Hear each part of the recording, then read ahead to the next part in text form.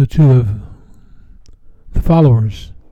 Somebody mentioned that I should probably let you know about me a little bit. For those who don't know who I am, my name's Tim Lester, and my family and I moved to New Zealand back in 1990 to be involved with Baptist churches, and I've done that up until a few years ago when I was diagnosed with Parkinson's disease, and been walking a journey with Parky since then. But I'm continue to be involved in people's lives and sharing what I know about Christ and what I've learned from Him. And so one of the things that was exciting to me was, though I don't have the energy or the ability to pastor a church full time, I could still share the word to a larger group of people who wanted a journey with me. And the other thing that motivated me to do this was I turned 64 this year. And 64 is a pretty notorious year for baby boomers. There was a song written by the Beatles that was predictive of when we reached 64 and the questions we would ask. And all I can say about my wife of 40 years, Kitty, is that she still loves me, still needs me, feeds me with robust commitment, and I feel the same way about her. And now we're 64. Now we'll get on and go back to the episode 2 of The Following. Thank you. I was at a good friend's house the other day, and we were talking about various people and their spiritual interest and condition and where they were in their life in Christ. And my friend kept using this statement when referring to people as to whether or not they go to church. This guy doesn't go to church anymore. This one does go to church. That one doesn't go to church. And I thought, good guy, really solid, committed believer, but wondered if going to church was an appropriate metaphor for what it means to be connected with Jesus Christ.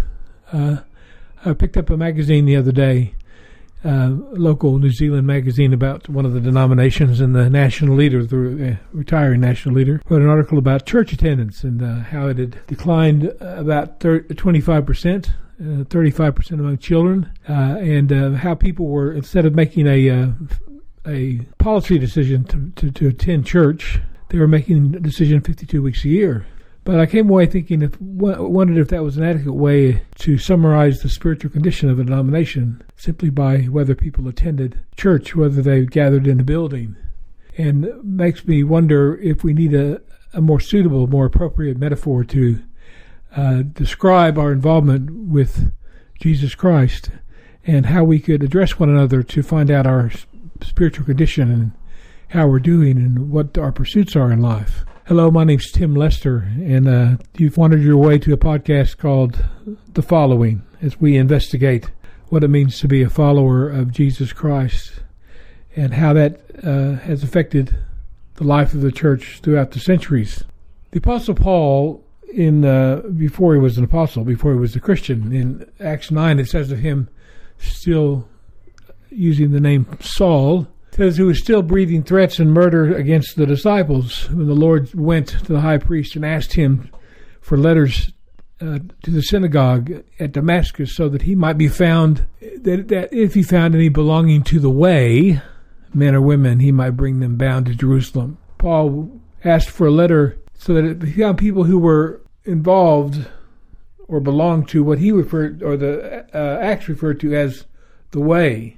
In Acts chapter 11, the church had grown because of the persecution in Jerusalem, and the church was scattered, and some people wound up in Antioch and began to preach the gospel, and they were blessed with the fruits of conversion and the Holy Spirit, and so Barnabas, one of the elders of the church, went to Tarsus to look for Saul, who's now a believer. When he found him, he brought him with him to Antioch. It says in Acts 11, for a whole year they met with the church and taught a great many people the foundations and fundamentals of the what needs to be a follower of Jesus Christ. But it says, and in Antioch the disciples were first called Christians.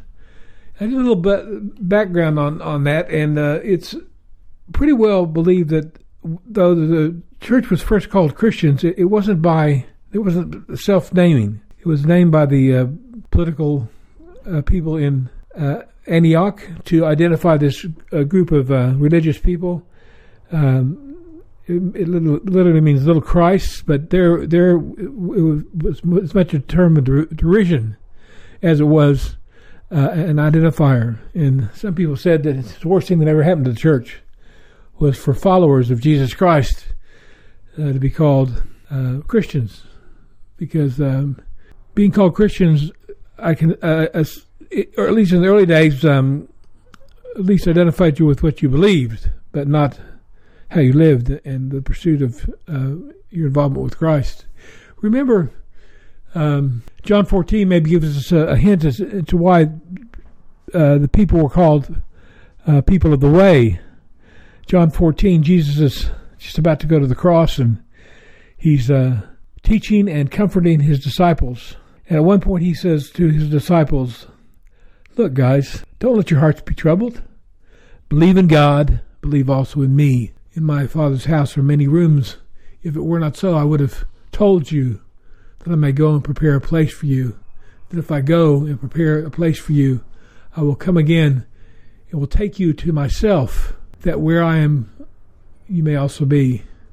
And you know the way to where I'm going." Thomas said to him, "Lord, we do not know where you are going. How can we know the way?" Jesus said to him, "I am the way, the truth, and the life. No one comes to the Father except through me." Now, I know that many people use this verse out of its context as an evangelism verse to invite people to have a personal relationship with Jesus Christ. But I think in context, in the context of what Jesus was saying, he was speaking more of the fact that he is the way, and you follow Jesus and you arrive at the Father, more than just some decision, prayer to pray. He's reflecting to them that their desired outcome of being with him and the Father comes down to following him in his way, because he is the way, the truth, and the life. And remember, we started our discussion last week about Jesus and his going around and collecting disciples. Remember, we read from Mark 1, which says, "Passing alongside the Sea of Galilee, he saw Simon and Andrew and the brother of Simon casting their nets into the sea, for they were fishermen. And Jesus said to them, 'Follow me. I make you become fishers of men.' And immediately they left their nets and followed him." And going on a little further, they saw James, the son of Zebedee, and John, his brother, who were in their boats bending their nets. And immediately he called them. They left their father Zebedee in the boat with the hired servants, and they followed him. Now, we said last time that it was as a young Christian, that was always kind of a magical passage to me. That Jesus walked up and just said, "Follow me," and these guys dropped their tools of their employment and immediately went and followed Jesus.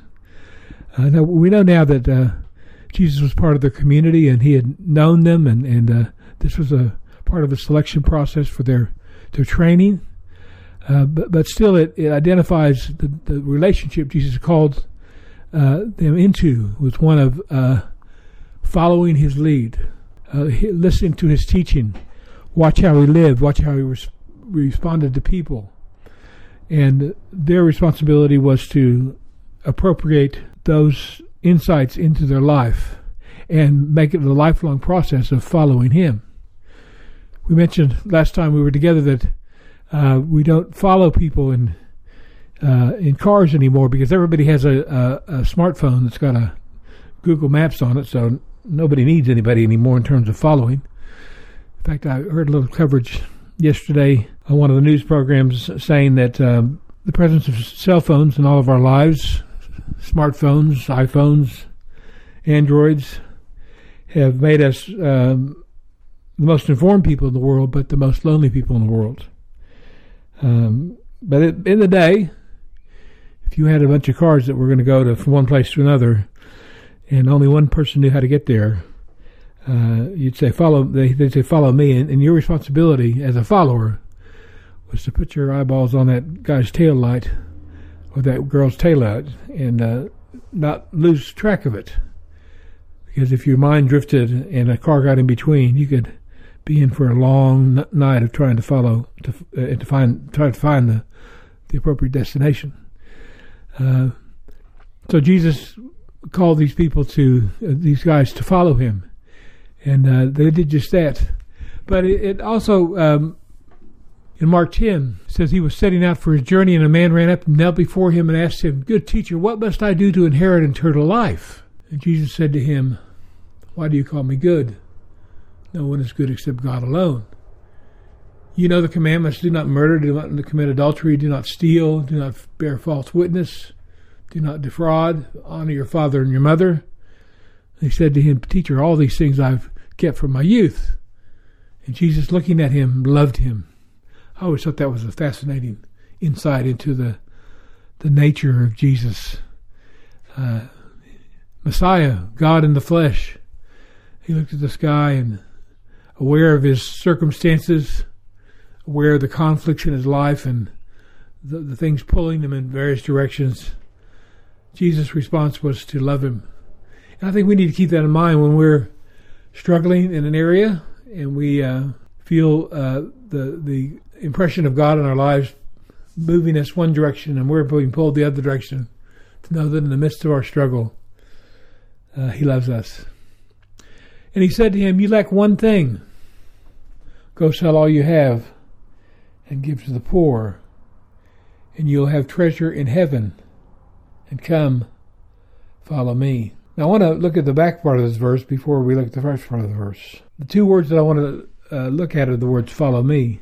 Jesus was extending to this young, maybe business leader, person of substance, an opportunity to come and be on his team, to follow him, and to embark on a lifelong journey of keeping his eyes on Jesus' taillights and learning from him and listening to him and watching him and expressing what he learned of Jesus' method and teaching in his own life.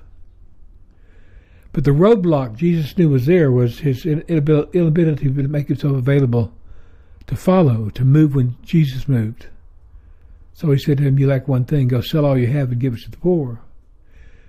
Jesus' motivation to have him sell all he had and give it to the poor was so that he could be unconflicted in his pursuit as a follower of Jesus Christ. The passage goes on to say, disheartened by the saying, he went away sorrowful, for he had great possession. So when it came right down to it, he was unavailable to follow. So in those two passages, clearly the metaphor, the appropriate metaphor to define someone's relationship with Jesus Christ is to the degree to which they follow him. Not that they believe something or that they attend a regular church service or that they go to church, but are they following Jesus? And I mentioned, I think last time, that one of the struggles I've had as a studier of the Scriptures, and this may be more because I came on into it relatively late, at least in my environment in Oklahoma, as a late teenager. But I never really settled how, in the training I went to, how we got from the Gospels to the teachings of Paul and how we put it all in place. And I think as we study and look together in the next few episodes, we're going to challenge us to think a little differently about the Gospels, because I really believe that we can't follow Jesus without watching him. And that takes place in the Gospels. Because if we get out of the Gospels and begin to define our relationship with Christ only in terms of what Paul said in the epistles, or the outcome of the conflict between James and Paul in the epistles, we can't come up with a Christless Christianity, one in which we're no longer pursuing the ways of Jesus Christ, and we're inviting people to believe something or to pray something. I was talking to someone yesterday about something having a personal relationship with Jesus Christ. I said that's we need to have that as we follow him. But as a metaphor for our relationship with Christ, it's not a biblical one. The one that's biblical is to be a follower. Because Jesus, all through his ministry, invited people to come aboard what he was doing when he invited them to follow him. At the very end of Jesus' time on earth, he goes and has a discussion with Peter. Now, if you're new to the discussions of things about Jesus and Christian things, you go to John chapter 21 and a Bible in the New Testament and read about Jesus' last encounter with Peter. He does a little drill to both confront Peter with his duplicity and to free him from the guilt that Peter felt. But at the end of that, Jesus said to Peter, "Truly, truly, I say to you, when you were young, you used to dress yourself and walk wherever you wanted. But when you are old, you will stretch out your hands, and another will dress you and carry you where you don't want to go." This he said to show by what kind of death he was to glorify God. That's the kind of death that Peter was going to have. Tradition holds that Peter was crucified, but when it came time to crucify Peter, he requested to be crucified upside down, so they didn't share in the glory of Jesus. They didn't die the exact same way. And then the discussion ends with Jesus saying, and after saying this, he said to him, "Follow me." So what's an appropriate metaphor? A metaphor is a way of describing something.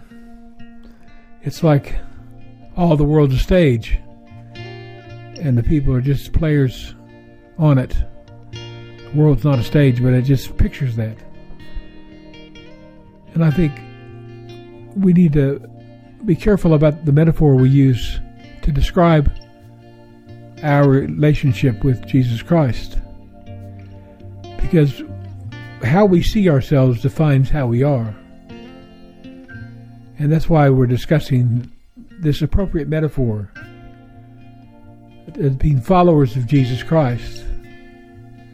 And if we're followers, then we've embarked on the following. So the question I'd ask all of us is, do you see yourself as someone who has got their eyes focused on Jesus Christ and seeking to be going where he's going and participate in the following? I believe that if we follow Jesus, then at the end of the day we'll end up where he is. And that was what he said in John 14. Well, I hope you can come back and listen again as we get together in episode number 3. But for now, this is Timothy Lester saying from the Waikato Basin in beautiful New Zealand, have a great day